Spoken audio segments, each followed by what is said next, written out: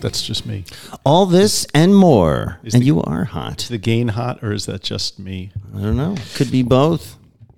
You're fucking really hot in my ear holes. Mm-hmm. We're coming at you. Here we go again. Here we go again. Back for another exciting adventure in recovery.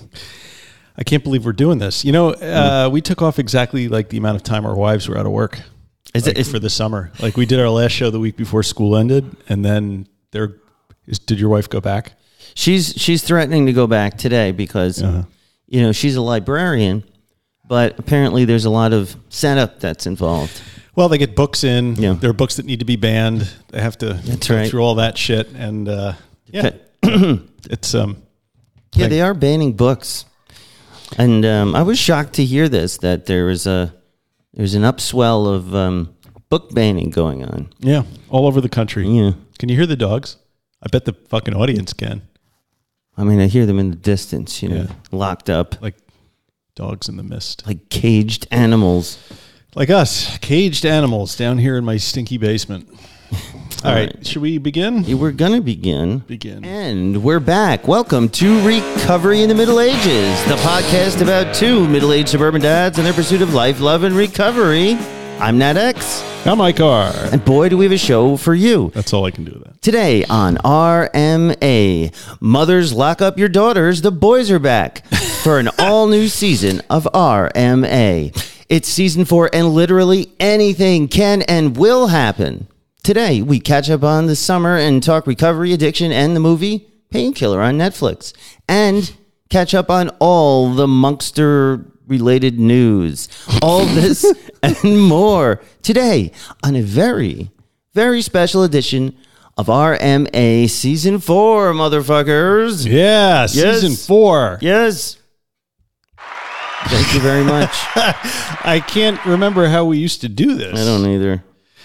I don't know. Well, I got a new stick of deodorant today. Really? Yeah. Does it have aluminum in it? Well, the instructions said to remove the cap and push up bottom. I mean, I can barely walk, but when I fart, it smells like roses. Just starting strong this time. Strong, yeah. I don't know. After I gave that $200 to a dominatrix, I was strapped for cash. Dun, dun, dun, dun, dun. Listeners are running away screaming. Yeah. How's the family? Because, I'll never forget my grandfather's last words before he died. What was that? Stop shaking the ladder, you little bastard. I can't. Does this even work any fucking more? It's working. I can't even fucking hear it. It's working. You would think like we had all this time that we would have been a little better prepared. I'm very, very excited to be back. I have to say, this whole summer, every week that went by, I was just thinking about the show. I was watching the posts. I'm telling you, this whole but it's an anxiety. Lying bastard. It's an anxiety, and someone said recently, can't remember who or where, that anxiety is a future. Was this you that said anxiety is a fear of the future, things to come? Depression is thinking about things in the past. So it's like a backward-looking fear. Wow, man. Yeah. So I have both. I'm doing both at once. I saw that on the internet. It must have been a meme or something going around. But so, it's one of those things. Like, I don't know. I'm very low in the anxiety department now. I'm trying to be. Right now, doing the show, I have to say, I feel no pain. No depression or anxiety? No. You're maybe, you know what? Anxiety I always have a healthy level of anxiety. Your baseline anxiety would be me in the middle of a panic attack. I think so, because I was explaining to someone the other day, they're like, wow, you're so anxious. Dare they say neurotic, but really... Dare they say? But really, my theory is that this is evolutionary. And so I try to embrace my anxiety. So for me, if I feel anxious about something, it means it's important and I have to do it right now. Okay. So what do you feel like we have to do right now? Right now, we have to talk about we've had a lot of Monkster Soberversaries Yes. that I wanted to acknowledge. A lot of big ones. Okay. Go ahead. Some you know of. Some you maybe will read about on Melissa's magic Google Doc. Okay. But the most recent that I heard about is your That's right. 4-year fucking, you did it. Yes. And did you guys hear the dogs going nuts? 4 years today. I had my last drink 4 years today in a little cabin in upstate New York. Yeah. In the town of Woodstock. Boy, that sounds romantic, but really it was painful, right? The hangover was terrible. I was looking at pictures of myself yesterday with that hangover, and I was hiking, and I remember how bad I felt during that hike. And, you look back on photos when you were in the middle of all the drinking and partying, and you'd never really know by looking at a person, like what's going on internally inside their head, because everything looks perfectly normal, but inside I was like crying. Don't you think when I was in those states, though, I imagined everybody knew what was going on, but Sure. they really don't. I mean, you everybody always think everyone's looking at you, but there you are. You're suffering. You're having a hangover. Right. You're regretting. Right. And You're having anxiety, maybe. You're having depression, maybe. Yes. Regrets. Then what? Then I decided, okay, I need to take a little break from the alcohol. And at that point, it was such an inchoate thing. Like, I had no idea that I was going to stop long term. I just said I needed a break, right? Interesting, yeah. And my typical MO in these things is I'll take like a week off, or a couple of weeks. Or like in the 90s, I took like 3 years off, right? But always go back. I would always go back. And it wouldn't be that long, because like if the stress would come up, things would, and I thought alcohol was helping me with the stress. And of course it wasn't. It doesn't. It's a lie. I mean, if you come home at night and you drink a couple of drinks to relax, you're not relaxed. No. You're relaxed for 10 minutes. You're relaxed for 20 minutes. And then you become, or at least I became cranky, irritable, all that other stuff. Discontent? Discontent. Ted? Discontent. Is it discontent or discontented? I was discontented, I didn't feel good. But anyway, so for whatever reason, this time I decided to make more of an effort. I started listening to the podcast. I started reading the books, the Annie Grace book. I briefly entertained the notion of going back to AA and dismissed it. And I'm glad I did, because that never proved to work for me. It may work for you. I don't know. Like other people. Works for a lot of people. Just not for me. And I just kept going. So I really kind of had to have a day at a time mindset. But when you were about to relapse, you got an email from, you were scrolling through Facebook and you saw. Well, I don't like the term relapse, number one. So to lapse again. I was thinking maybe I should just call this whole thing off and resume, because life was starting to get it's getting hard. All of a sudden I was starting to project into the future. I was like, I have all these work events I have to go to, and everyone's going to be drinking, and poor me, I'm going to be miserable. And then I saw on Facebook you had liked something on the Recovery Elevator page. So I saved the day? Yeah, yes. It was you. It was you. I knew it. I said, well, shit, if there's somebody else in this town, in this one-horse town, that I can reach out to, I needed a sober buddy is what I needed. Not an ad for Sober Buddy. No, that doesn't exist anymore, does it? Sober Buddy's still around. It is? But I was going to be your sober buddy. Right. Yes, you're talking about sober. And then I saw you somewhere. I don't know. Well, we would always run into each other at these, it was like a Cub Scout pick up your shit for the car thing. Oh, yeah. It was those. We were in Cub Scout. Our kids were in Cub Scouts. Mostly I hung out with your wife because she was running the group for a bit. You hung out with my wife. Yeah, that didn't come out right. But mostly you hung out with my wife. I knew her better than you. You know my wife better than I know my wife? Not in the biblical sense, really. What? Come on. You had sex with my wife? I said not. I don't have to rethink the sober buddy shit. They did not. I'm not even going to say you did not have sex with that woman? Stop it. Not a single time. Not a single time. Not a single time. Not a single time.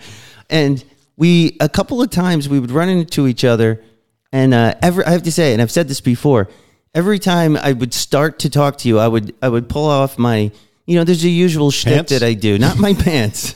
Jesus, settle down. So I would have the regular shtick I would do with other parents. Just, hey, how are you? Okay. Just regular shtick, right. just to be friendly and to, say hello. And every time I would do that with you, because sometimes I would prod I'd say something I thought was funny that I didn't think you would know was funny or something. Okay. And you would immediately come back with something funnier or more interesting. Really? And then I would start, and then I would go like playing tennis.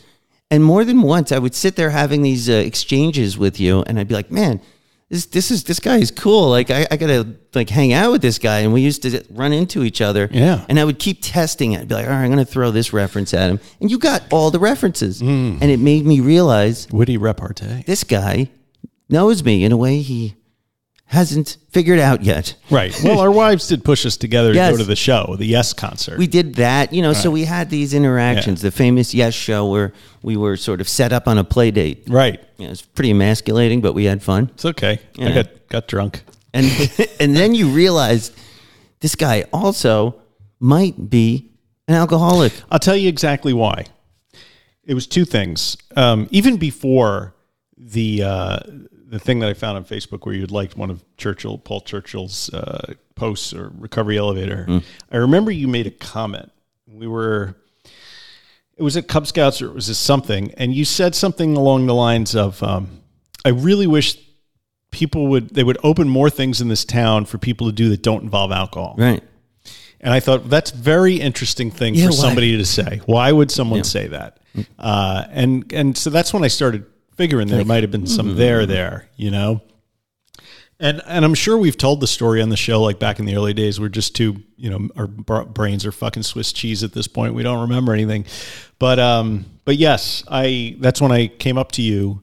It was in late 2019, or it might have been early 2020 at the beginning of the pandemic, and said something like, "Hey, I saw you." Yeah. So you made some comment. Yeah, like, you like Recovery in the Middle Ages? I mean, shit. You like, what is the other one? Recovery Elevator. Recovery Elevator. Okay. And I was like, yeah, why? We were like feeling it out. I'm like, is he going to find me out? Like, here we go. But I'm like, then, if he's asking me, the only people who know that stupid show. Right. Who else would be on a Recovery Elevator site? Yeah. And then I just went for it. And I said, yeah, I'm a degenerate alcoholic. Yeah. I came into your store and we had that discussion. Now I remember. Yes. Yeah. And then that same day, we were like, hey, let's start a podcast. Well, once we started, bizarre, right? Once we were out of the closet, so to speak, we began discussing stuff in recovery, like things that I was thinking. And then the conversations were getting good. And I was just like, and I just started getting into Dopey and other podcasts. And so my brain was turning, and I said something like, hey, we should put this on a podcast. This is pretty funny, or this is good. These are good discussions. And then you said, oh yeah, podcasts. I am good at that. I have my own podcast already. Oh, right. I did. And I was like, oh, he's already got a podcast, And then you sent it to me, and I fully expected it to be horrible. And I fully expected it to be like, thanks. Well, I just assume everybody sucks at like recording, just because a lot of stuff I hear on podcasts are just awful, especially back then. It's much better these days. But then I heard it and I go, this sounds pretty good. I think this sounds really good. I'm like, he knows what he's doing. Didn't listen to the show much, like too closely, but I think that's okay. That was your the Oyster Bay one. No, I sent you the demo. Yes. Yeah. Actually, so that one I did listen to. The Oyster Bay one, not so much, but I was like very impressed, and I said, man, if we can do it and make it sound like that, we got to try this. Right. And we did it, and we made it sound like that, and here we are. Yeah, season 4. So here we are. So do you remember, like, right before we ended?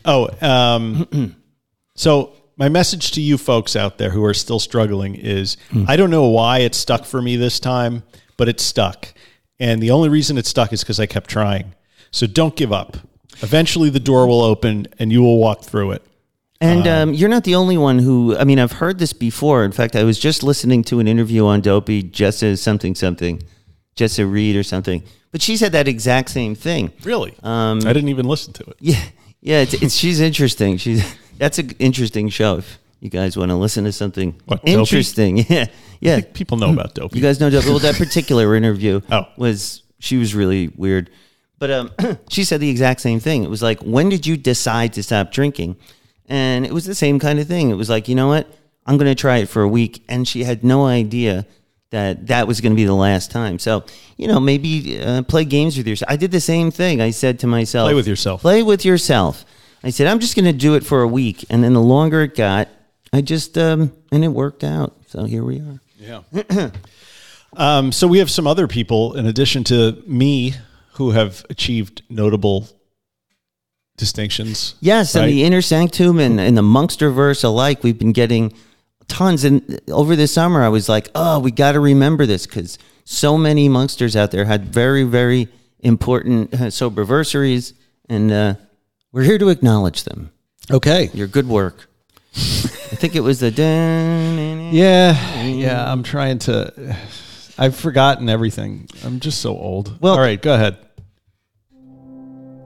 Today we'd like to recognize and hold up in high esteem the following Monksters who have celebrated soberversaries for July and August. David K. with 82 months. Jeff M. little over 4 months and counting. Yay. Russell H. with 3 months. Yeah, we got a voicemail from Russell. Fuck yes. Yeah, he said, thank you, Russ. Brendan S. 6 years. Wow, that's a good one. Nice. And it's then a good 6. The famous Rob S. with 21 months. Wow, awesome. Hulk Hogan has 7 months. Really? Yeah, he does. Okay. Yeah, it came out the other day. And finally, the soberversary is not finally. I'm sorry. That should have been read in June that we forgot. Thank you, Melissa, for putting this together. Mark N. and wife Renee have 5 years. Yeah, man. Couples in recovery, bitches. Joanna T. with 9.5 years. Wow. That's a long ass time. That is a long time. Not quite 10, though, so, you know. Actually, by the time it's probably 10 now. Oscar Hopefully. L. with 90 days. Yeah, Oscar. Jill S. with 9 months. All right. But one very important soberversary that I neglected to read just now deliberately so I could put it at the end. Yeah. G. Money Smooth. Grant Boykin, the editor-at-large of the RMA Newsroom, Inner Sanctum regular and good friend of the show. He's got 3 years. Wow, that's incredible. And congratulations, Grant. You know, we've been along with you on this ride that we've been taking together, and it's just really great to see you doing good. And round of applause to all of our contestants. Thank you. Round of applause. Thank you for being sober. Yeah. And congratulations, guys. It's amazing. It feels great. I hope you all feel great, whether you got 1 day or 100 years. And we've got a Monkster also, Queen Liz of Monkster Haven, that's been dealing with some health issues as of recently. And we'd just like to extend all of our best wishes, and please send prayers and get good well vibes. soon. Get well, Liz. The heart and soul of the Inner Sanctum. Queen Liz of Monkster Haven, we're thinking about you, and hang in there. Hang in there. Been through worse with less. That's what I always say. I've been through worse with less. And we all have. All right. So we can get through this. Yes. Okay. What's next? Do we have a show? You want to do listener voicemails? Do you want to get caught up on what we did this summer? How do you want to structure this unstructured disaster of the show? Well, I think a good way to proceed, we just spoke about the Monksters. Let's now hear from the Monksters. Monksters. It's transition. Russell left a couple of messages, but I think we're just going to do... Yeah, we do have a phone number, guys, that you can call. Yeah. And basically, you just call this number. Do you want to know what the number is? I'm trying to look for it. I got it. You have it? You just call the number. Nobody picks up the phone. Don't worry. Don't be nervous. You get 3 minutes, and just say whatever. I broke it. I broke Google Voice. You can just say whatever, and we will be happy to play it on the show.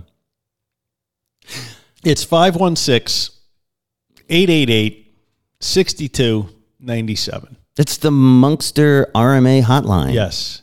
Yeah, nobody will pick up the phone, I assure you. I promise. It might ring, but we will not pick it up. Someone from Google, most likely a robot, will listen to you. All right. So let's listen to Russell H. from Pittsburgh.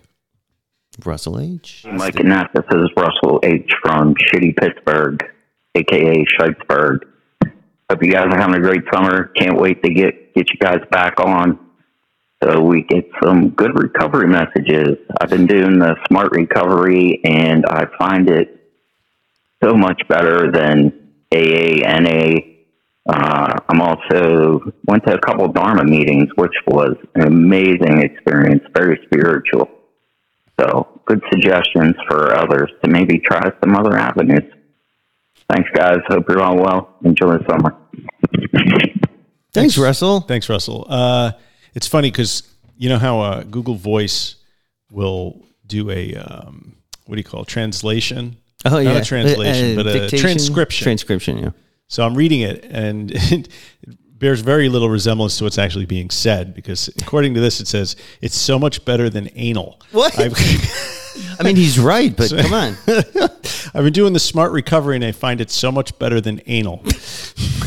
That's a great marketing slogan. Anyway, I'm looking at that. I'm like, wow, is he going to say that? Can you imagine how many more people would join Smart Recovery if that was their marketing slogan? Smart Recovery, so much better than anal. And he also mentions Dharma recovery meetings, which are interesting. I have yet to go to one. You know anybody that's gone to them besides some of the folks we've already talked to? Do you remember, I think it was Jameson Jed came on the show to talk about his Dharma meetings. Yeah. I feel like I either read the book about how, the book. We did. We reviewed it on the show. Okay, so that's how I know what Dharma recovery is. It's a Buddhist thing. I love it. Buddhist-centric. Buddhism is, I love Buddhism. Anytime I take a minute to read about it or hear about it, I'm always attracted to it. Some of my best friends are Buddhists. Yeah. And I just would like to say, Russell, thank you so much for calling, but this is not a competition on which, recovery thing works better. But, we appreciate it. NA and AA are old stalwarts, and lots of people rely on them. But, I mean, I agree that I found a lot more freedom in intellect and smart recovery, and the way we're doing it just sort of speaks to me. So hang in there. Hang in there. And I got more. Keep it up. There's another one. Okay. This is David, an American David in London. Oh, cool. An American David in I London. like that one. There may be some audio issues on this one, so let's see how it goes. Because I listened to this yesterday, and I was like, All right, well, let's give it to the Monksters. Let's give it to him.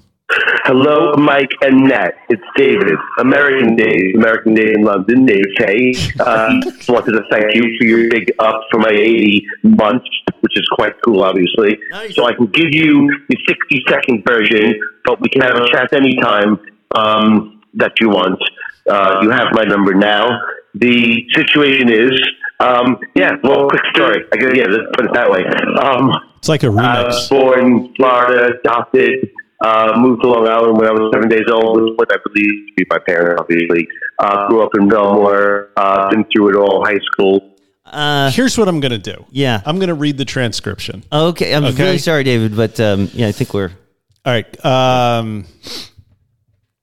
The transcription will be talking a lot about anal. Here's the problem with the transcription. Thank you for your big up for my 80 months, which is quite cool, obviously, so I can give you the 60-second version, but we can have a chat anytime you want. You have my number.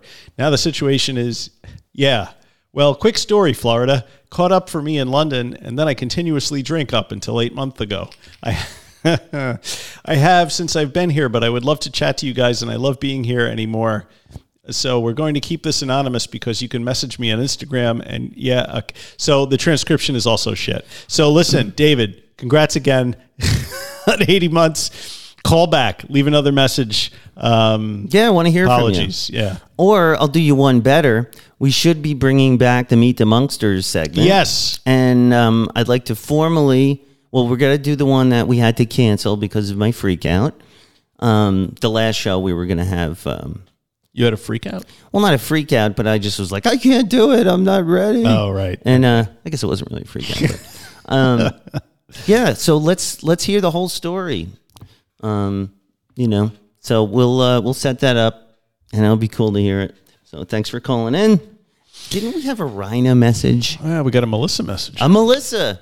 Hey y'all, this is Melissa K, aka Den Mom, as Nat has so endearingly titled me. I'm calling in based on the request in the last show to save the Google hotline.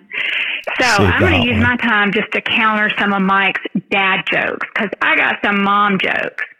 Why is the computer so smart? Why? because it listens to its motherboard. What 3 words solve Dad's every problem? Ask your mother.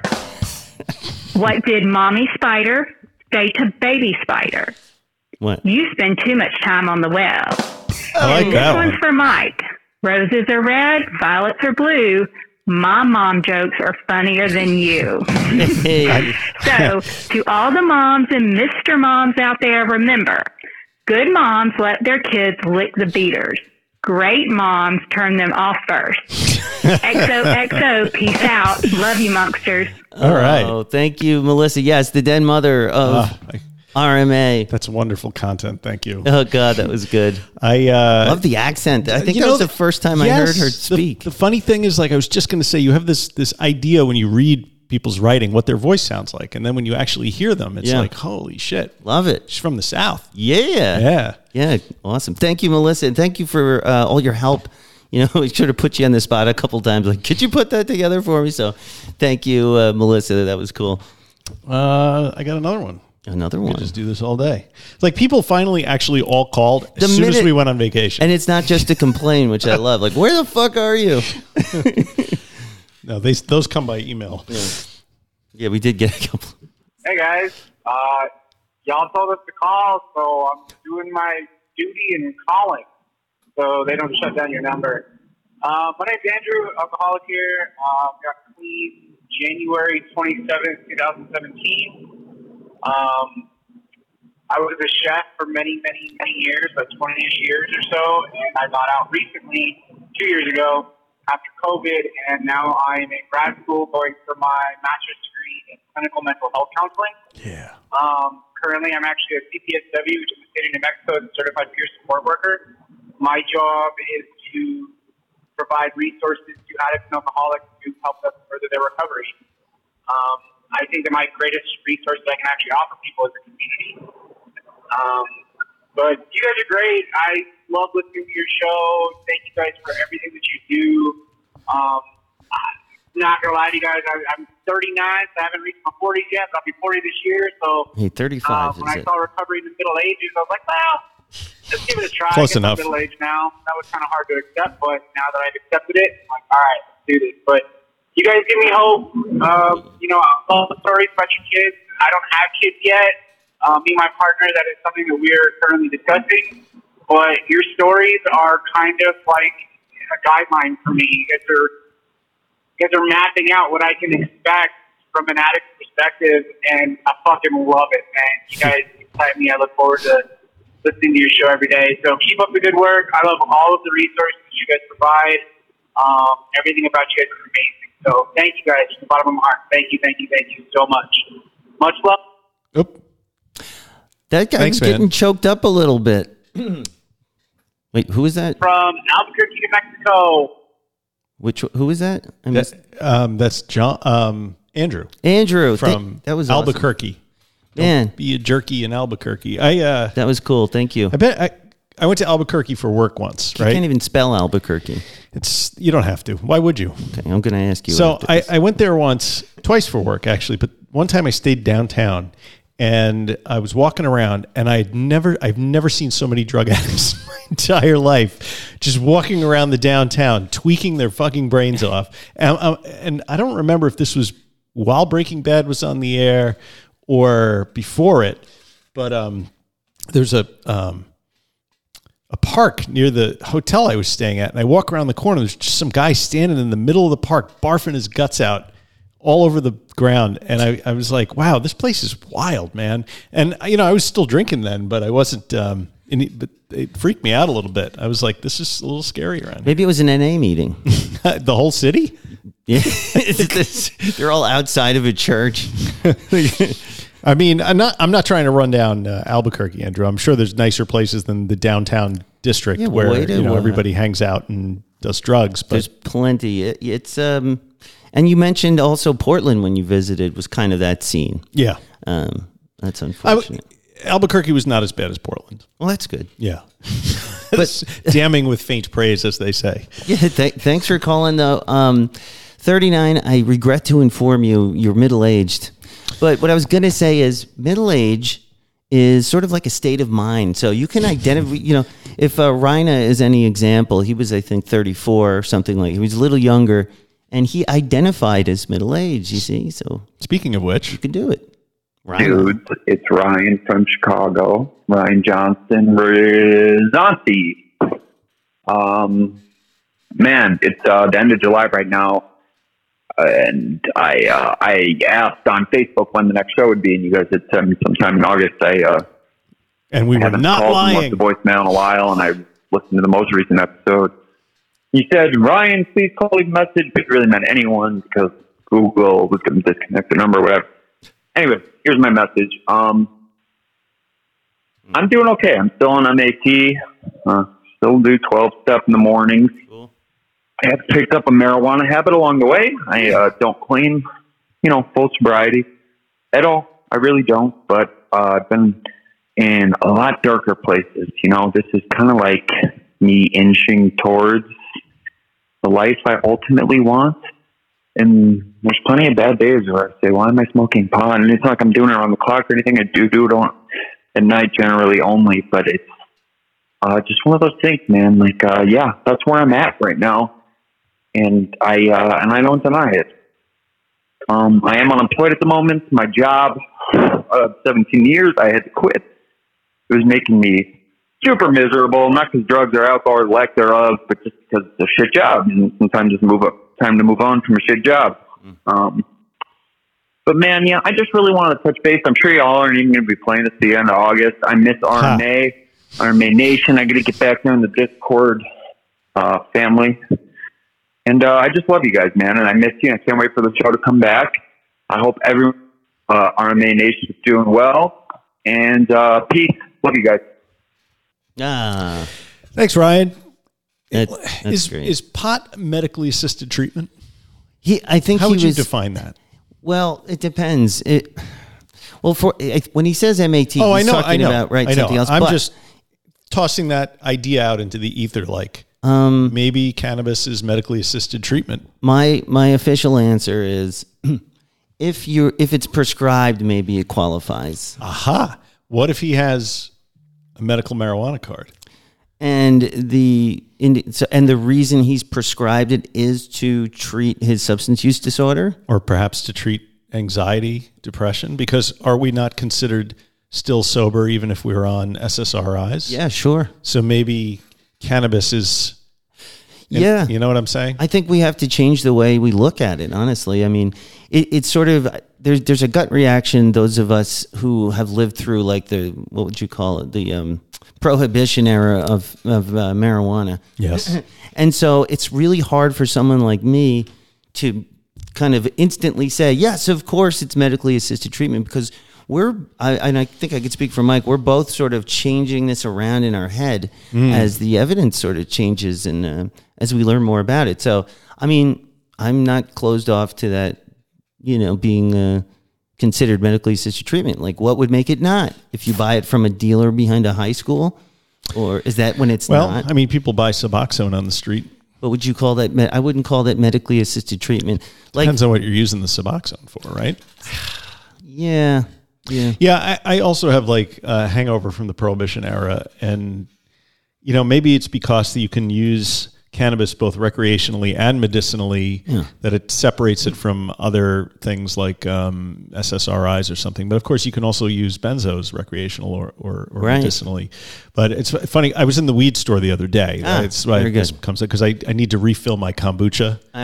Is that the one in Huntington? The one in Huntington. Okay. So I go in there and I'm like, can I get the kombucha? And they fill up my growler with kombucha, and she's like, do you want it infused? And I'm like, no, that's okay. I'll just take it just as it is. And she's like, it's really good for your Delta 10. Which probiotics. And I'm like, yeah, I love it. And this was a new one, but she was very stoned. And so I'm watching her fill up the thing, and because kombucha is effervescent, right? Like all the bubbles go into the top of the jar, and she's got to tilt it and everything. And she's take a really inordinately long time, like tilting the thing just so. And like, she's like, I can't get the bubbles out. I'm like, you know what? It's full enough, okay? hon. Thank you. Thank you. She's like, really? Yes, it's full enough. Thanks. I like dealing with stoners. It's like dealing with children. God bless their hearts. We love you. It was, I don't know, it was fun. It was fun. I like going to the weed store because, and the funny thing is, the people who were in there, the guy that came in before me was my age, and the guy that came in after me with his wife was my age. I'm like, is it only like 40, 50-year-olds that are smoking weed nowadays? Like, where are the kids? Yeah, you're the target demographic because the kids get everything from an app or something. Oh, yeah. Or maybe they get it delivered. They snap time it or face talk. Or they're not getting Delta 8 and Delta 10 weirdness, right? They're getting like the real weed. Yeah, the kids get the good stuff, I bet. So the weed store, a couple weed stores have opened, right? Yeah. There's one on Long Island that opened in Farmingdale. Really? Yeah. How I do you hear know? that they do like, there's an article in the paper, they're doing like a $250,000 in business like a week. Like it's nice. long lines, because it's scarce. Yeah. There's not too many because all of the municipalities around here have decided not to take advantage of the potential tax revenue because they somehow find weed to be much more dangerous than the alcohol that's available in every fucking corner store. Well, what is it? Just a cigar store, quote unquote, where they just, or is it legitimate? No, it's a dispensary. And what is involved in? Do you need a prescription? Do you just show up? You just show up. You wait online. You go in. You buy your weed, and you go home. So they only serve deadheads aged 50 to 80. You have to have a tie-dyed T-shirt with a skeleton marijuana on fans are everywhere. I mean, it crosses all ages and demographics. Yeah, I think. it's really something. Thank you for the call. We were going to call this episode Foreplay with Mike and Nat. Foreplay. Because 4 years, you turned 45 recently. I had a birthday. Happy birthday. Thank you so much. Belatedly. 45. And this is season 4, right? Yes. So lots of crazy shit going on. Mm-hmm. This has been a crazy summer. I don't know. Don't you think? Yes, it has been a full summer. It was not boring. You went to California. I just flew in from California, and boy, are my arms tired. Yeah, I was just getting my notes up on it because I can't remember anything. You were just there. You were there like last week. Well, there was 2 a weeks few ago. trips this summer. As I've mentioned, my wife loves to travel. She loves to plan trips. She's just one of the, there's people like that all they think about while they're not on vacation is planning the next vacation. Yeah, I'm that guy in my family. It drives me nuts. But when we do go away, I'm always happy. It's sort of like an AA meeting for me. I never wanted to go, but every time I went, I was glad I did. So we had these really great trips. California being the most recent was awesome. I have to say, it was a low-stress trip. Where'd you go in California? We stayed in Hollywood at some hotel. Again, my wife planned it. And it was a lot of fun. We, visited WB Studios. We did those backlot tours. Nice. And that was a lot of fun. And it was really cool to see things like we visited in Back to the Future, the clock tower. Oh, yeah. So one thing I learned is what the word backlot meant because I did not know what it meant. Sounds dirty. It just, to me, I pictured a parking lot behind Target, but it's not. So in the movie biz, it's just like fake looking towns they film shit Oh, in. yeah. So you get to walk, and apparently what they do is they just reuse the same backlots. Mm-hmm. And the secret is, and this is a spoiler for everything you've ever watched, they just change like the lamps in the street and the handles on the doors basically and the signs, but it's almost always the same stupid like street that you're watching on TV. So you can change the time and the era based on the stuff. And they showed comparison. It was actually really amazing. The movies, man. Yeah. That's cool. So seeing WB and the kids were just really, they had a great time. And then we went to Universal, which is another one of these backlot tours, but it's a lot more involved. And they have this huge theme park, which I had no idea that was there. That's wild. It was amazing. I had to say, if anybody is going in that direction, the Universal theme park is like, it's like a mini Disney, and the rides are amazing. There's Harry Potter Land and Nintendo World. That's new. That wasn't there when we went a couple years ago. Did you go to the Simpsons World? Yes. Did you get the giant donut? I did. Yeah. And I cut it up like a pie. Yeah. It was so cool. But me and my kids, we were all having a blast. It was just really fun. There's a Krusty Burger. You could get a Krusty Burger there too. But Yep. The line is usually long for that. It was cool. Now, one of the things my wife did that was so brilliant is she has a friend who's like he's a travel agent type of guy. So he was giving us hints. He says, you have to do the VIP tour. And when you hear VIP, you think, God, we're never going to be able to afford that. You know, we're barely getting there to begin with. Right. And apparently it's not that expensive. It was like an extra $200 or something. Yeah. It was not bad. You get to skip every line.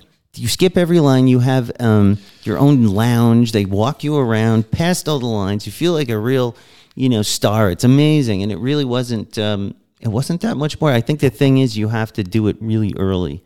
And that was cool. And Noah ran into some famous YouTuber, Matt Smith, in the VIP lounge, who Matt Smith? Yeah, not the guy from Matt Smith. And we were all joking. We're like, oh, it's not Doctor Who. But so he got a selfie and he walked right up to the guy, which I was always terrible at. He's like, oh, that's a famous YouTuber. And I said, oh, why don't you go say hi? He was kidding. And he walked up to him and got a selfie. Cool. So that was a lot of fun. I liked Harry Potter Land, and I was extremely... That ride is great. Dude, it was amazing. There was a couple of rides, I have to say, because my Max, my little guy, he's still too little to get on some of these rides, and it was really, the pain, Poor kid. He's just right there. It's like 2 inches to get to the... I always told him to stand on their tiptoes for those. He didn't have enough toes left. He couldn't. And they were really strict about it. And so a couple of times I had to dip out last minute and just hang out with him. Right. And he was just like, ugh. But we worked it out. I just felt terrible. It took me back. I mean, you're a tall guy. You probably didn't have those problems. But us short people, I know the pain. I didn't have rides like that when I was a kid. But, did you notice, like, since you haven't been drinking for a few years, that the rides that mess with your, your sense of equilibrium and stuff, like, are easier to take? Because I'm not vomiting? Are they harder to take? Because, like, a couple of years ago, after a couple of years of not drinking, I went on one of those whirly-gig rides at St. Rocco's Feast down by the water there, and I still felt like I was going to throw up. And I was pissed because I'm like, I figured if I wasn't like half hungover all the time, like my inner ear would be better at this shit. Do you have any? I honestly didn't notice a difference. Yeah.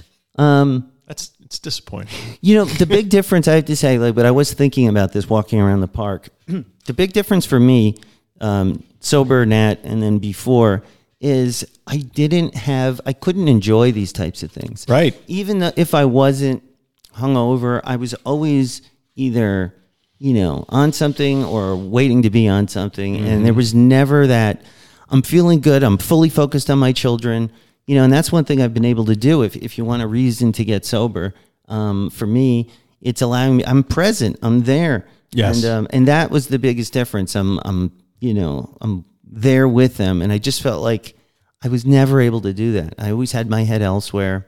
And so it was really enjoyable. Do they even sell booze at Universal? It's funny. They must. I just didn't notice. Isn't the fact that that neither one of us noticed is amazing, right? Like, I know that I'm going to assume they had some alcohol somewhere, but I wasn't looking for it, and it wasn't out in my face. And they tend to do that at parks. They don't, like Disney, the beer isn't front and center, yes, thankfully. So, yeah, I didn't notice. Disney actually has been pushing the booze a little more the last couple of years, I've noticed, because I guess they realize they're getting a more adult group of people. Yeah. Because a lot of the millennials just are still stuck in Disney. And plus, Disney now has Star Wars and stuff. So it's like, it's not like it's a bunch of little kids anymore. Yeah. Which is disappointing, but whatever. Yeah. They have that Star Wars cantina.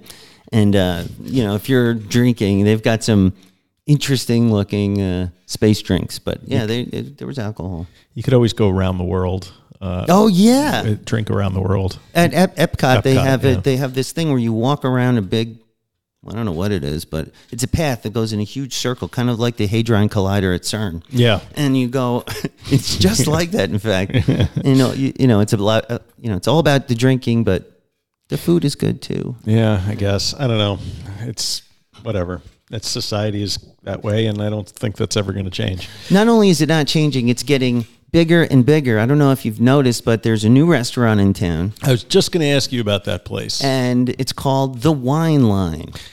Backstory on that. Do you remember when they were trying to get their license and people in town were like, sign the petition to help them get their license because the state says there's a liquor store that's too close and it's too much booze. And then the liquor store guy was like, they're going to buy liquor from me. We're like, no, he was like, here's a petition not to allow the wine line in. And I signed his petition, me and 5 other people. But anyway, I guess the wine line got their liquor license. They definitely got it, and you might wonder why I was at such a place. Why were you at such a place? So we have these parent buddies, and I've really come to like these people. I consider them my friends now. We've been on vacation together, many of soccer games, sidelines, good people. They all know I don't drink, so it's baked in. Nat doesn't drink, so nobody offers me drinks. It's great. But once in a while, they like to plan these. There's a new restaurant in town. They all want to go, and the girls, the women, the wives are all very good friends, and the men tolerate each other. So they planned this. We all went out on a Thursday night and to try this new restaurant, and basically it was very good because it's that same chef who has the Italian restaurant down the street. Really? This guy is taking over all of Oyster Bay, which isn't the worst thing because there's action in town. Wait a minute. What? This isn't Jesse who owns Two Spring. No. Right? This is the guy that owns Stellina or whatever it's called. He bought Cardinale and Osteria, what's now. Yeah. And so, he's But it's not that chef. It's not the guy from Osteria who owns Taco Bay. No, different guy. Different guy. Yep. Okay. And he bought the Italian bakery, called it Stellina. Right. And he opened that other Italian restaurant, and he opened this place. Oh. And he's opening a place next to it as an ice cream shop. Really? Yeah.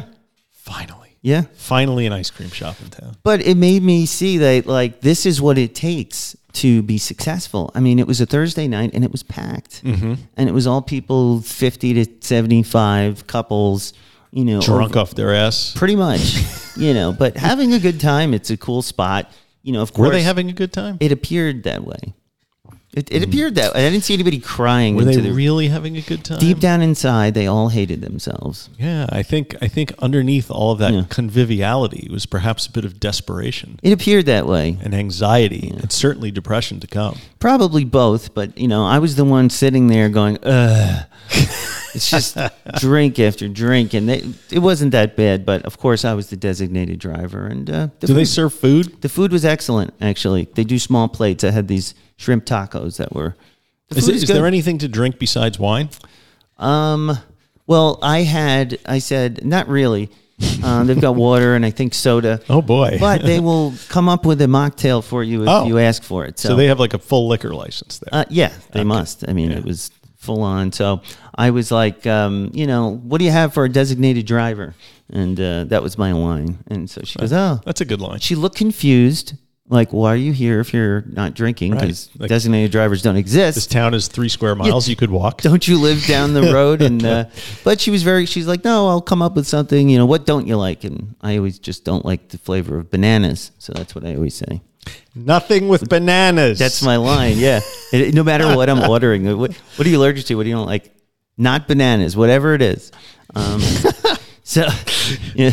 And it was good. I don't know. We had a good time, but it made me really see demonstrated loud on a Thursday night that alcohol is moving the needle in Oyster Bay. It's back, baby. Yeah. Alcohol never left, but now it's more than ever. I mean, there's no sports store in town, but, there's plenty of places to get blotto on a weeknight. Yeah, well, Oyster Bay's not unique in that regard. That's how Huntington got so big. It started with bars, restaurants. A lot of restaurants. Mostly alcohol. So interesting. I had a couple of events this summer that were really heavily focused on booze. And I was in the unique situation this summer of actually enjoying myself when I went out to a couple of different things. You enjoyed yourself? I enjoyed myself rather than... Sober? Yes. Impossible. Rather than feeling like I was at an obligation that I had to get through to get back to my room to go to sleep. This is for the work trip that I took to San Diego, actually, in July, before we went on vacation. I actually had a good time.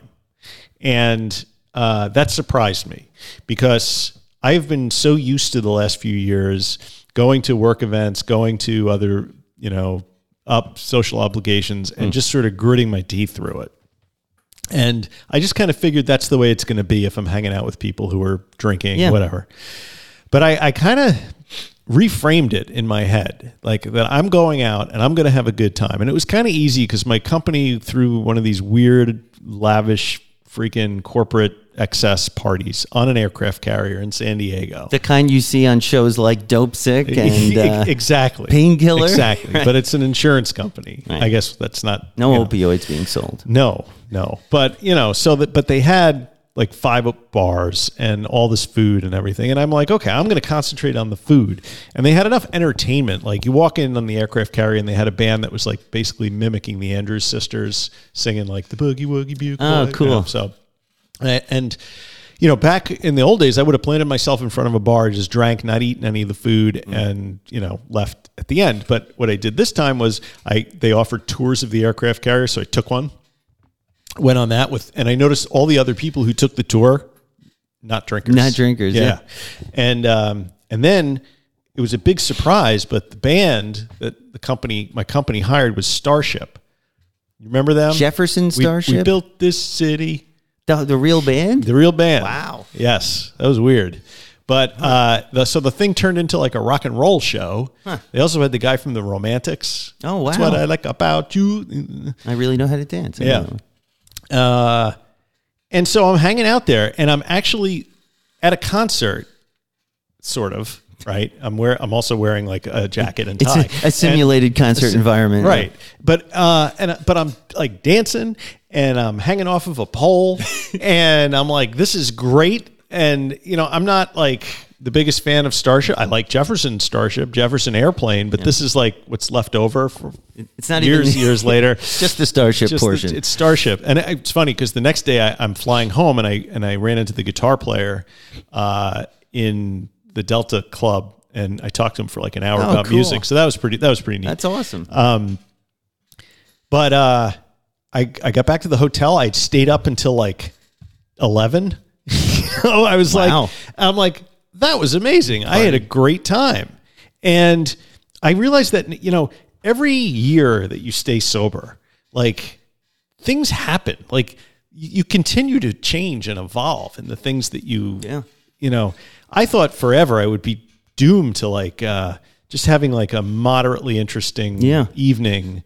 But, I had a great time. And then we went to Costa Rica the next week for vacation, and that was fantastic. And there was not a lot of drinking going on there that I felt like needed to be done. I don't really. I mean, we did a lot of outdoor stuff, going to the jungle, going to bird watching, all that kind of stuff. So whatever. But we got back, and then it was my sister-in-law's wedding. Oh, that's right. Okay. And weddings are always tricky. Especially because this one was going till 1 a.m. So I knew in advance that it's going to start at 7 and it's going to go to 1 a.m. And I was like, fuck me. Like, I don't even like to stay up past like 10 o'clock anymore. Right. So we go to the wedding and of course everyone starts with the champagne and everything early and get through the ceremony, go to the reception. It's a Long Island wedding, right? So if you've ever encountered one of these, I had one. Okay, there you go. So it's like the cocktail hour is like its own little reception, right? It's an hour of open bar and everything. I go in and I go up there and I'm like, do you have any non-alcoholic beer? Not fully expecting them to be like, what the fuck are you talking about? But they had like an O'Doul's. So I'm like, all right, I'll take an O'Doul's. So I get an O'Doul's. They put it in a glass for me. I take 3 sips. I'm like, this is fucking garbage. It's disgusting. I leave it on the table. I get like a seltzer water. But then we go into the main reception. There's a champagne toast. And they give me the champagne in the glass. It's on the table already. I pick it up. I do the thing. I bring it up to my nose. I smell it. I tilt it. And then I just put it back on. You just pretended? Yeah, I just pretended. I've done that before. And I was like, I could just shoot this thing back and nobody would be nonetheless. And that thought still fucking creeps into my head every once in a while. Like, maybe I should just drink this flute of champagne. And then what? Would never know. Right. And then you would know. I would know. It would drive you fucking crazy. It would. I would have to would have felt terrible. Yeah. So I didn't do it. But But then I go out on the dance floor, and We need a video of this. there are videos. Yes. There are videos floating around of Mike dancing. And I just danced my ass off for like 3 hours, and no booze, nothing. And I thought I would feel inhibited, and I thought and I was not. I was all of a sudden, I was so secure with my sober self. Happy, joyous, and free? I was. Maybe? I was fucking happy, joyous, You hear that, motherfucking folks? free. I couldn't believe it. And you didn't go to AA and you're still happy, joyous, I'm and free? still happy. I was not happy that I had to stay up until 2 o'clock in the morning, but it was okay. You made the most of it. I made the most of it. And there's great video of me and my wife dancing and having a great time. And that was twice in like a span of a couple months that I went out, I did a thing that I was kind of like, I don't know about this thing. And it ended up being fantastic. So sobriety is fucking great, man. Well, yeah, and I think I'm having the same experience, and it's a lot of it for me is expectations. And when I set, what I've been doing is I'm setting expectations for myself at these events that I'm having a good time no matter what, regardless. You go into it with the idea that you're going to have fun. Yeah. Damn it. I tell myself. Huh. I used to have to say it louder, but now it's more automatic. Because you're much more social than we are. Like you guys are out all the time doing stuff with people that, like, I can't imagine going to the wine line with a bunch of people who are just drinking. I would pass on that. It's hard for me, but I do it because I know it's good for me. It's good for our relationships. Yeah. But it's good. And I don't know. It's also tiresome. In that I'm tired. I mean, when I say tiresome, I like the people a lot. My wife and I have a blast, but I'm exhausted. It's not about the people. Sometimes it's just about the setting, and honestly, we should go to the wine line. You and me and the wives. If the food is good enough. Food is good. Okay. Yeah. We can let them have wine, and then we can eat food. It's a cool scene too. It's like sort of couchy, loungy, like, because I kind of miss that sometimes, like dressing up like an adult and going out and it's like playing pretend, like exactly. Fun. I'm still trying to shake off the fucking pandemic stink. Like I became so isolated, Yeah, I think we're all kind of going through that a little bit, and for me, it came back too fast. But now I'm like acclimating to it because life just hit me in the face. Yes. When it did come back too fast. It scared me. I wanted to run back into my little shell. It was horrifying. But that's the way it's been for me. It's the way it's going for Mike. The longer you stay sober, the easier it gets, the more fun you have. Yeah. And the more you just don't give a shit about, like, I'll speak for myself. We went to this not all inclusive, but it was one of these resort type places in San Diego. Mm-hmm. And I didn't give a fuck about the alcohol. Right. I didn't, envy my wife holding whatever drink she had. I didn't look at the other guy in the hot tub looking at his drink going, man, I wish that could be me. I was just having a good time. And that's like, for me, that's success in recovery. Like, I feel like I'm not tortured by the constant thought of, man, I wish I could have a drink. Would you say that alcohol has become a small and insignificant part of your life? I think so. That's what Annie Grace said is the eventual goal of This Naked Mind and other programs like that. Yeah. So maybe we'll take a little break before we get to the main thing. But I do want to talk a little bit about Shatterproof. Shatterproof, yes. Yeah. So if you or anyone you know is looking for treatment for a substance abuse disorder, you should check out Shatterproof's website, www.treatmentatlas.org. It's a free and confidential way to search for treatment that might be appropriate to you. And if you've received treatment for addiction, be of service to the rest of us and leave a review to help others make the decision about where to go for help. To leave a review, go to Treatment Atlas, find your treatment program, and take a couple of minutes to leave a review. Treatment Atlas currently includes providers in 12 states, with more on the way. I'm not going to read all of them, but... There are 12 of them. So look for a Shatterproof walk this fall by going to www.shatterproof.org to find a walk in a city near you and to register to join or create a team. Join a Shatterproof walk to honor those who have lost their lives to the disease of addiction, celebrate those who are living in recovery, and bring hope to the millions still suffering. So I created a Shatterproof walk team for this fall in New York. The walk is on October 28th. You should join me and whoever else I think I'm is going to come. Am I going to that too? You could. Okay. You have to join the team. Okay. Go to Shatterproof and walk and join the team. Yeah, we're And all you other Monksters who live in the tri-state area may want to come and do that. Yeah, it's kind of that was kind of my dream actually with this show, is that we would one day do something like this. Yeah. So I'm really excited about it. I am definitely feeling like that's going to be a fun time. I don't know. Maybe afterwards we can go to Katz's and get some deli or something. We'll figure it out. Yeah. Speaking of Katz's, DopeyCon is coming up, and when is that, by the way? I was going to find out before the show so I could help. Because I'm going to be there for sure. And I was talking to Dave about it, and he said it would probably be okay, if we did a little informal Monkster meetup at DopeyCon. Really? Yes. We should probably figure out what day it is. We should figure out. I think it's I don't want to say the wrong date, but it's going to be cool. There's going to be a lot of Monksters there, mostly Dopey Nation people, but half of us are, I think, also Dopey fans. But it's going to be a really cool event in New York City. Celebrating recovery, and there's a lot of really cool speakers. I think Anna Lemke. There's a lot of the guests that have been on are going to be there. Cool. There's also the Shatterproof Walk in San Francisco that was going to take place over Veterans Day weekend. The walk itself was canceled, but there is an informal Monkster meetup happening in San Francisco. So save the date for the Monkster meetup in San Francisco, November 11th and 12th. Families, friends, etc., all are welcome. That's an official Monkster meetup. It is. Saturday, November 11th, we think we'll probably spend the day exploring San Francisco, Chinatown, Union Square, Haight-Ashbury, Golden Gate Park. Maybe we can do some heady bong rips in the park or something, drop some acid, go visit the Grateful Dead house. Sunday, November 12th, and this is kind of what I'm looking forward to. You head north across the Golden Gate Bridge, taking the beauty of Marin County, Muir Woods, Point Reyes, National Seashore, etc. So you would be making your own hotel and travel arrangements and meet us for all or part of the weekend. You can RSVP to gboyken@gmail.com, gboyken@gmail.com, which will help for planning purposes. My intention is to go with my son, Jack, and Ben is coming as well. Wow. We're going to visit a college or two for Jack, I think, while we're out there. Cool. And then join all or part of the weekend. Definitely Muir Woods on Sunday. If I can make Saturday work, I'll make Saturday work. So wow.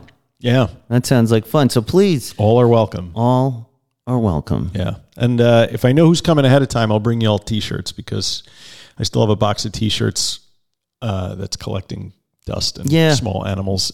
Our merch game is weak. We're going to step it up. Yeah. Speaking of stepping it up, I got to step up the stairs and go to the bathroom. So let's say we... we'll be right back after these words. Yeah.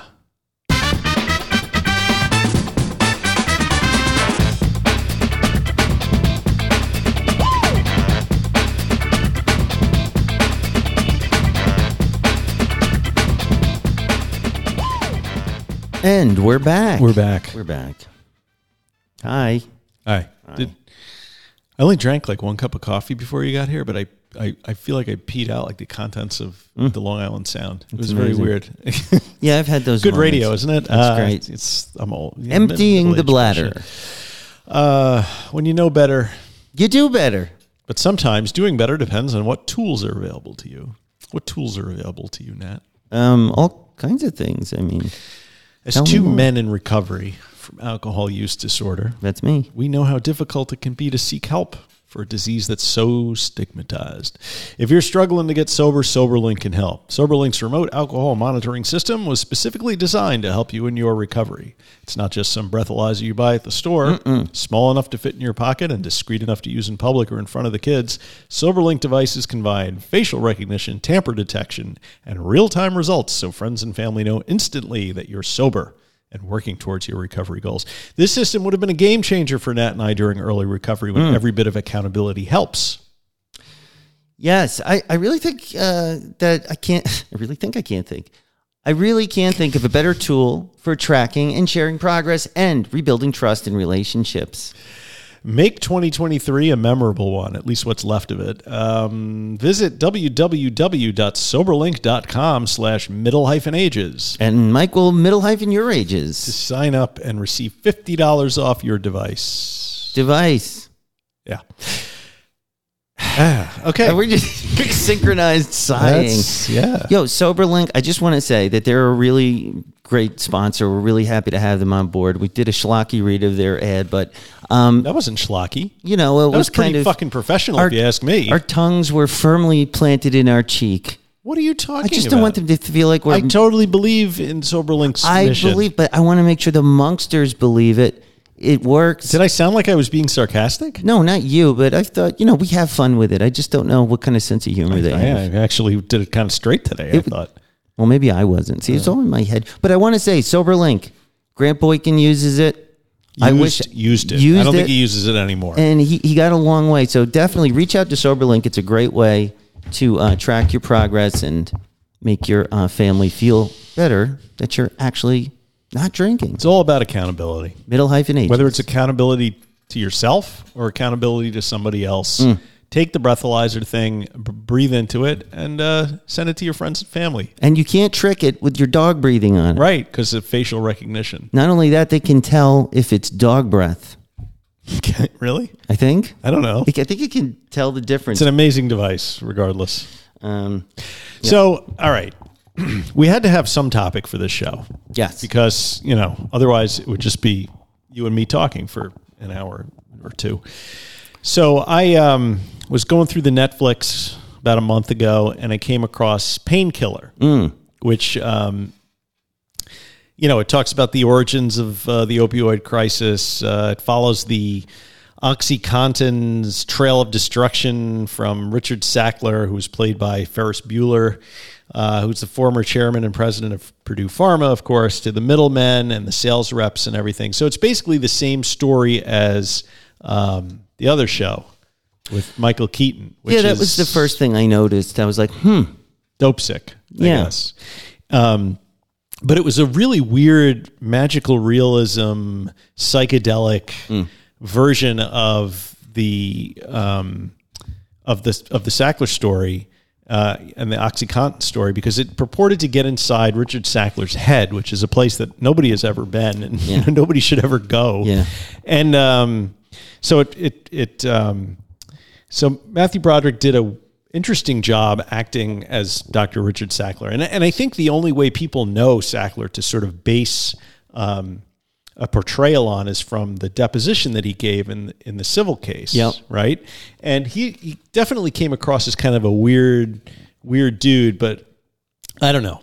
I think Painkiller took it a little too far. Too far and how? Because okay, so Matthew Broderick was wandering around his big mansion Sackler's mansion up in Connecticut, and the smoke alarm was going off for the entire show.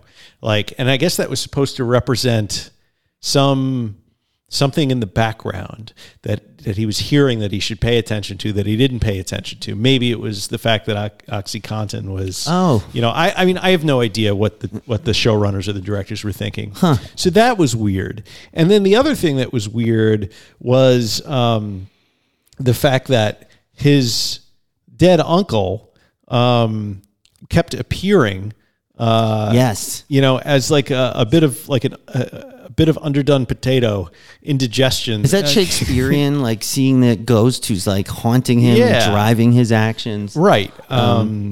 He's haunted by his uncle's legacy, and his uncle shows up and yells at him, and then beats the shit out of him at the end of the show. It's just such a for destroying the legacy. Like it was just so weird, and I thought the acting was a little wooden and. I don't know. It just seemed like a low-rent version of Dope Sick. Well, it reminded, maybe this will help sort of explain it. If anyone has seen W by Oliver Stone. Okay. With Josh Brolin, it's the same kind of sort of overly cartoonish caricature of George W. Bush is what Josh Brolin did when it was a little funny. And everything that, all the weird behavior they showed was exaggerated to sort of drive home the point of this is what this person, this is what we think was going on. It's really just make it into a caricature. And I felt like Broderick was doing kind of the same thing. Yeah. He's a little crazy. He's sort of offbeat, even goes against the family. He's the one pushing them in a direction they didn't want to go. And I can see that. I heard all of the criticisms about it being poorly or overly acted, but I don't know. It was kind of, I don't know. I think they did it deliberately, for sure. Yeah, I thought Dopesick did it better. In terms of the dynamics within the Sackler family, and the guy who played Dr. Richard Sackler in Dopesick was much more menacing and sort of like dark. Yeah, and because Matthew Broderick, like, you put a lot of makeup on him, but to me, he still looks like fucking Ferris Bueller. I can't get over that.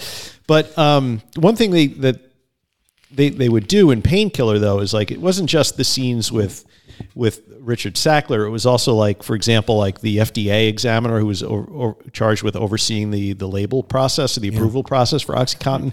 In real life, his name was Curtis Wright. He was played by this guy named Noah Harbster. Bushy beard, glasses, right?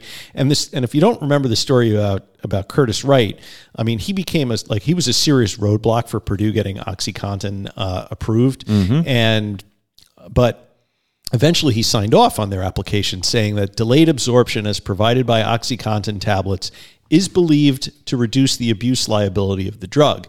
Now, that was a false claim, anchored by those two words, is believed, but that was enough to quell the anxiety of doctors and so forth and patients around the country. And then, of course, a year after that approval, Wright left the FDA and went to work for Purdue Pharma at a salary of $380,000 a year. But they kind of showed, like, they were telling the story, and then when they got to the point where they said that he left and he started working for Purdue at a higher salary, they showed him cavorting in a swimming pool, jumping up and down, like in this really sort of psychedelic montage scene. Yeah. And I guess you either like that kind of thing or you don't. And I didn't actually watch Dopesick. I watched Painkiller first, and then I watched Dopesick right afterwards. Wow. And the juxtaposition of those two really got me, because I thought it's stark difference. Yeah. That was a ghost. That was my pad accidentally hitting the Weak and Weird button. Sorry. But, I mean, Michael Keaton, sorry. Batman. Definitely, always my favorite Batman. I just call him Batman. He's just such a better actor than, Yeah, Broderick is definitely not Michael Keaton, for sure. I mean, Keaton played a doctor who got addicted to OxyContin and prescribed it a lot for his patients, and I just thought that was it really humanized the doctors, because a lot of people demonize doctors, maybe rightfully so here and there. But what they showed in Dopesick is the doctors were tricked too, or they were pulled along, and by the time they realized that it was too late, or they were addicted themselves. So it definitely humanized them. I think some doctors were pulled along, and I think others just took advantage of an opportunity. Like the Purdue, there's some sales reps did. There's some egregious examples of that. I mean, I forget which documentary it was or dramatization it was, where folks left West Virginia to drive to Florida because the Florida had way more pill mills, so you could just, and there was a doctor behind that. Yeah, every of course, single time writing prescriptions, and a lot of those guys went to jail, but not enough of them. Right. And they were both of these shows were extremely, hard on the Sackler family, as they should be. But I think they kind of gave the government a little bit of a pass, I thought, because it's the structure of the way these drugs get approved and the revolving door between the FDA and the pharmaceutical industry that is just as responsible for OxyContin finding its way into the public at the levels it did as Purdue Pharma. I mean, corporations are going to go out there and make money. That's what they do, and whether it's something that's so obviously deadly as OxyContin, or whether it's like a chemical that's used in our food or on crops or something like that. I mean, these companies are they don't have a conscience. Yeah, we like to imagine that they do, and I think that documentaries and these movies kind of show where we're all human and these people are extremely flawed. And when you take a person who's extremely flawed and they're a doctor and they're an entrepreneur and they're in a position of power, you know, and make the wrong, it's just like it was a confluence of horrible decisions or thoughtless actions by just a constellation of people in power and all, you know, bound by money. And so it just, man, yeah. But at the end of the day, though, and the thing that really kind of got to me was at the end of the day, I'm watching both these shows, and I know how the story ends, right? And the story ends with nobody going to jail and the Sacklers keeping all their money for the most part. Yeah. And Purdue Pharma in bankruptcy. So everybody who worked at Purdue Pharma who had nothing to do with the marketing of OxyContin lost their jobs, you know, when the company declared bankruptcy, except for the guys at the top, like the Sacklers. Now, are they pariahs in social society now? I guess so, but it's kind of easy to be a pariah if you still are worth like, you know, billions of dollars. Yeah. You know, you don't need to hang out in the salons of Europe or with other billionaires. I mean, Richard Sackler now is 78 years old, right? And he's living in a $1.7 million house in Boca Raton, which is really not a big house, but I guess he's got to kind of play it cool because he doesn't want to end up in jail. But it is noteworthy that at the beginning of August, the U.S. Supreme Court took a look at the deal that Purdue Pharma had entered into, which is, you know, they would pay whatever it was, how many billions of dollars? I think it was $5 billion. $5 billion, $8 billion, something like that. Oh, yeah, 8. But then they would be basically immune from any future lawsuits by anybody and unprosecutable on the criminal side. Indemnified, you might say. Yeah, I guess you could say. Well, not really. No. But so is that, you know, justice being done? And Painkiller and the other show. Dopesick. Painkiller and Dopesick treated the resolution against Purdue Pharma in two totally different ways. In Painkiller, it was shown as a failure that the U.S. attorney who prosecuted Purdue Pharma and only got a couple of misdemeanor convictions and a few $100 million, it was portrayed as a failure. But in Dopesick, they made it seem as though the same deal was like the best they could get, and it was justice, you know. And I mean, I'm much more in the Painkiller camp when it comes to deciding which one of those narratives I'd like to embrace, right? I mean, because, you know, hundreds of thousands of people died, and there's compelling evidence that Purdue Pharma and Sackler himself knew what he was doing and did it anyway. I mean, awareness and conscious disregard. Well, it's either manslaughter or murder, which I'd settle for either. Yeah. I would just settle for, you know, something less than that, as long as somebody goes to prison. Because if nobody goes to prison, they're just going to keep doing it because money is just fucking nothing. Like $1 billion is nothing to these people. It really is. And it made me think though, like what would justice even look like? Like if he did go to jail, is that even can there even be justice in this scenario? And it's been so damaging to so many families and so many, like, how do you quantify justice in a situation like this? Well, I mean, you're never going to get the people back that died. But right. I mean, you know, we live in a society where street drug dealers go to jail for, 10 years and you know, corrupt corporate executives who make and market drugs that kill hundreds of thousands never go to jail. No, and we wouldn't have room in the jails for them if they did. And it's just like... Oh, we could make some room. We could make room. Yeah. The other thing Painkiller did that I did like, so let me say something nice about Painkiller, is that they put the real people portrayed in the show would speak at the beginning of the chapter. Yes. So I did like that because it really put the human face. They're kind of like, this is a little cartoonish and wacky, but these are real people. Right. Here's my daughter who died. Here's my son who died. Yeah, that was powerful. Yeah, it was.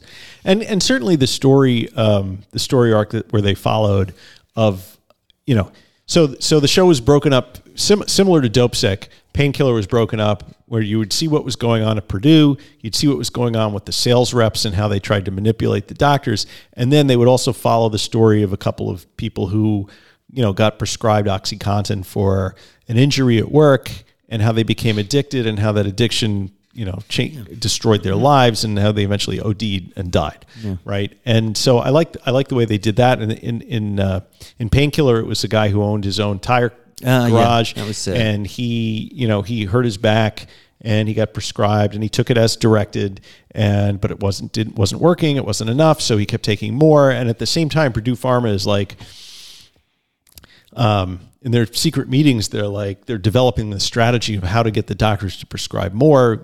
They come up with the concept of breakthrough pain, which is like pain that comes through the dose, and the solution to that is to, of course, it's more OxyContin, right? Take more. Your fifth vital is right. What's your pain, right? And those pain charts went into every doctor's office in the country, and it was this concerted effort to make opioids socially acceptable for the treatment of moderate and mild pain. Yeah, and it would have worked if it didn't ruin so many people's lives. I don't know, how would that ever have worked? Because if it wasn't addictive like they said. Right. Maybe. Oh, right. Okay, yeah. In a fantasy world where it was as advertised. Which clearly it was not. It wasn't, but I don't know. I want to say same old story, and that's what I thought before I watched it. If you've been listening to our show, we've been through these stories a lot. We covered Empire of Pain, but I still think it bears repeating. The level of disgust that I feel for the Purdue Pharma, the whole industry, and it's just magnified by these shows. But it's important, and I don't know what it means to get justice. I don't know what the end game is, but the fact that we're talking about it and it's out there, and doctors are not as free to prescribe it anymore. I mean, maybe that's the success. The fact that we're all talking about it. It's no longer a big. Same thing with big tobacco. Everybody knew it was bad for you, but the level to which it was like intentionally marketed, knowing it would kill people. It's sort of on par. Well, none of those guys went to jail either, right? Did they pay $500 million? Or so basically, you're setting a precedent that a company can come and market something incredibly dangerous, kill hundreds of thousands of people in the name of corporate profits for their shareholders, and then basically get away with paying a fine. Yeah. So, I mean, okay, OxyContin is not going to be a problem anymore, but what's the next thing? What's the next drug that's going to be pushed on people? Because there's still no FDA oversight. There's still a revolving door between the government and the pharmaceutical companies. That hasn't changed. The senators are still in the pockets of big pharma. So it's incumbent upon the consumer, like a lot of things, like alcohol, like cannabis now. It's incumbent upon us to be educated, to understand what we're getting into. If this has taught us anything over and over again, it is don't trust ads, marketing. Sometimes you ought to question your doctor, because you're not, always question what's going on. That's really hard though, right? People are taught to trust their physician. And it creates a real problem because of that. Yeah. But you got to protect yourself, One thing I did like about Dope Sick was, when Michael Keaton's character was trying to get sober and he couldn't do it by going to AA or going to traditional rehab. There was a doctor down there that was one of the first doctors that was prescribing Suboxone or naltrexone, I forget which one. And they had one scene where the girl who was also an addict met in the church with the AA leader in the community, and he told her that medically assisted treatment is no better than being on drugs, and it's the work of the devil and all this stuff. Yeah. And I'm thinking, oh boy, this feeds right into my my distrust of the faith healing of Alcoholics Anonymous. And she the night before she was supposed to go on Suboxone, she ended up going and ODing. Yeah. And that happens all the time too. She, my last time before I go get on this stuff. One last party. Yeah. But I don't know. I think it's wise to keep in mind that the opioid crisis wasn't something that just happened. It wasn't a hurricane. It wasn't a flood. It was not an accident. It was something that was manufactured. It was manufactured by a company looking to make an egregious profit. And you can make the case that it created fentanyl. The fentanyl problem was basically created by this whole opioid pandemic. I want to say it really is. I mean, an epidemic. It's a pandemic, and this is what we have now because of it. The thing I didn't realize that I realized after watching these shows was that Purdue Pharma's initial response to reports that people were abusing the drug and that it was more addictive than it was thought to be was to immediately go and attack the people who were becoming addicted as moral reprobates and junkies and this kind of thing, and just dismiss them as human beings, which disgusting. It is, and you felt it when I was in the system. You felt like you were not human. Yeah, and lots of people I think went through that. It's horrible. And then they give, and then when you can't afford the Oxy 80s, which are going for $100 on the street. Somebody sells you black tar heroin because seems like a genius move. Is the Mexican cartels saw an opportunity in there to sort of fit a need, and then that became very popular. And then when that became too expensive and bulky to transport, fentanyl became the new opiate. And no poppies necessary, no farming. And so today you're still dealing with the legacy of Oxycontin addiction by the 100,000 people a year that are dying of overdoses to fentanyl. And what would Gabor Mate say? Not why the drugs, but why the pain? Why are we so in need of pain relief? Or maybe we're just convinced we are by the marketing. I don't know. Well, I mean, we live in a society where the very idea is that we shouldn't suffer any pain at all, right? Right. Like we should anesthetize ourselves. Pain is un-American. Yeah. Well, pain, if you're in pain, you start questioning why you're in pain, and you might want to actually go and do something about it, right? Take a pill, Take a pill.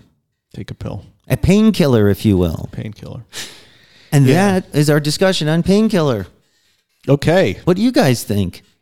Let's get the discussion going. Send an email to mikeR@middleagesrecovery.com. Post on the Facebook page. We got a lot of Monksters on there chopping it up, discussing it. Chop it up and snort it on the Facebook page. Right. Or the Patreon. We've got an Inner Sanctum Discord group. But yeah, I would love to hear what you think. I know some of you are going to say, ugh, again with the Sacklers and the Purdue, but it's appropriate. And we thought that this limited series on Netflix, Painkiller, was a good opportunity to sort of kick it around again and see where we're at. Yes. All right. You know what it's time for? What's it time for? Clear your throat because it's time for Recovery in the Middle Ages. Oh, no. That's what it is, but it's something else. It's time for Recovery in the News. Recovery in the News. All right, recovery in the news, recovery in the news, recovery, recovery in the news, motherfucker. Yeah.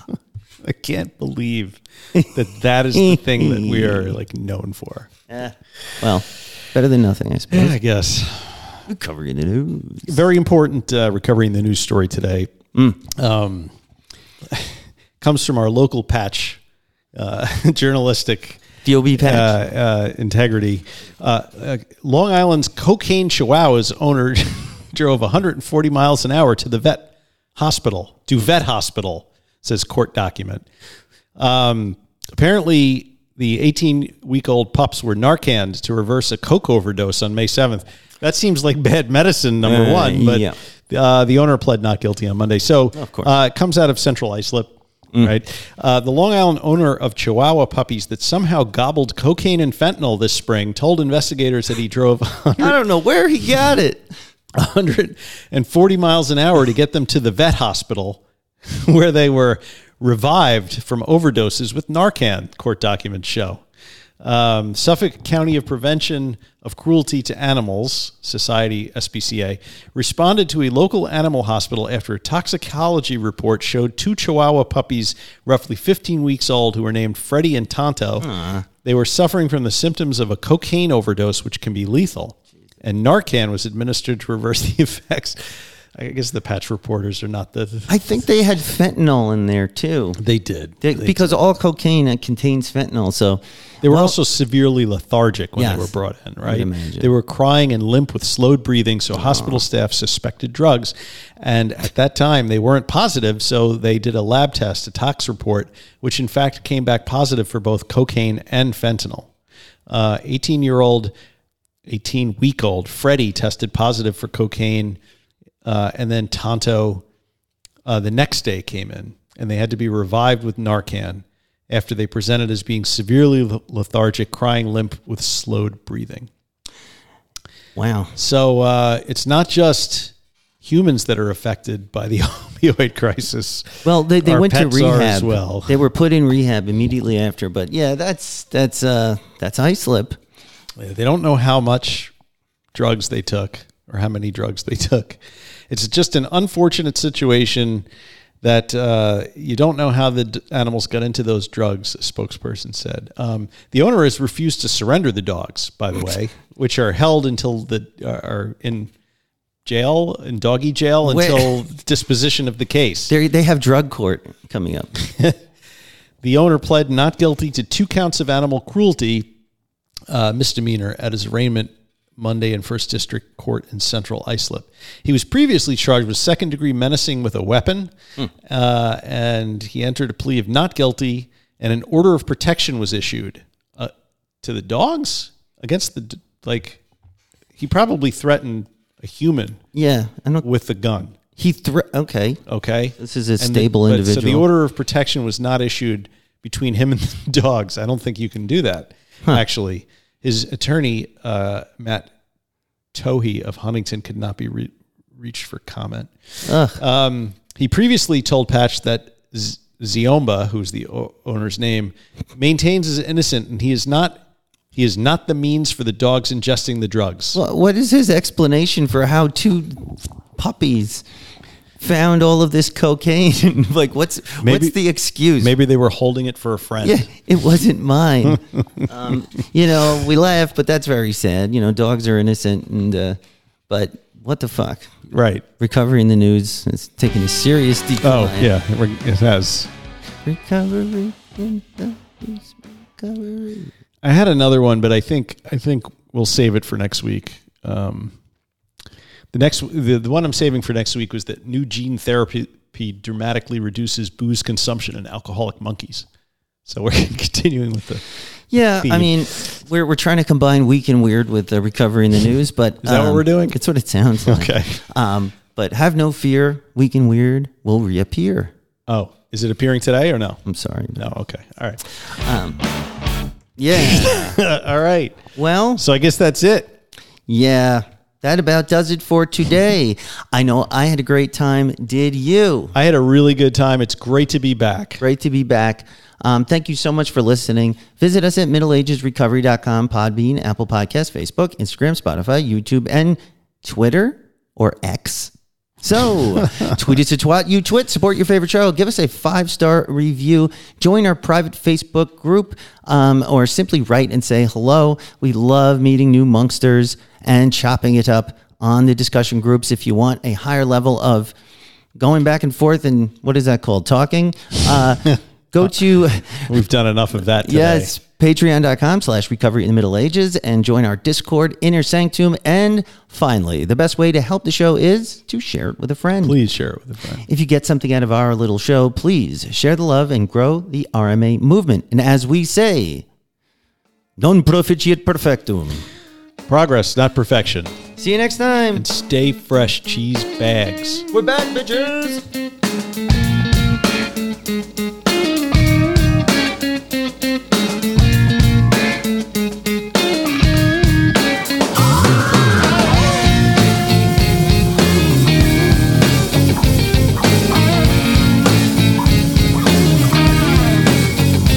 Oh, Mr. Wide Awake,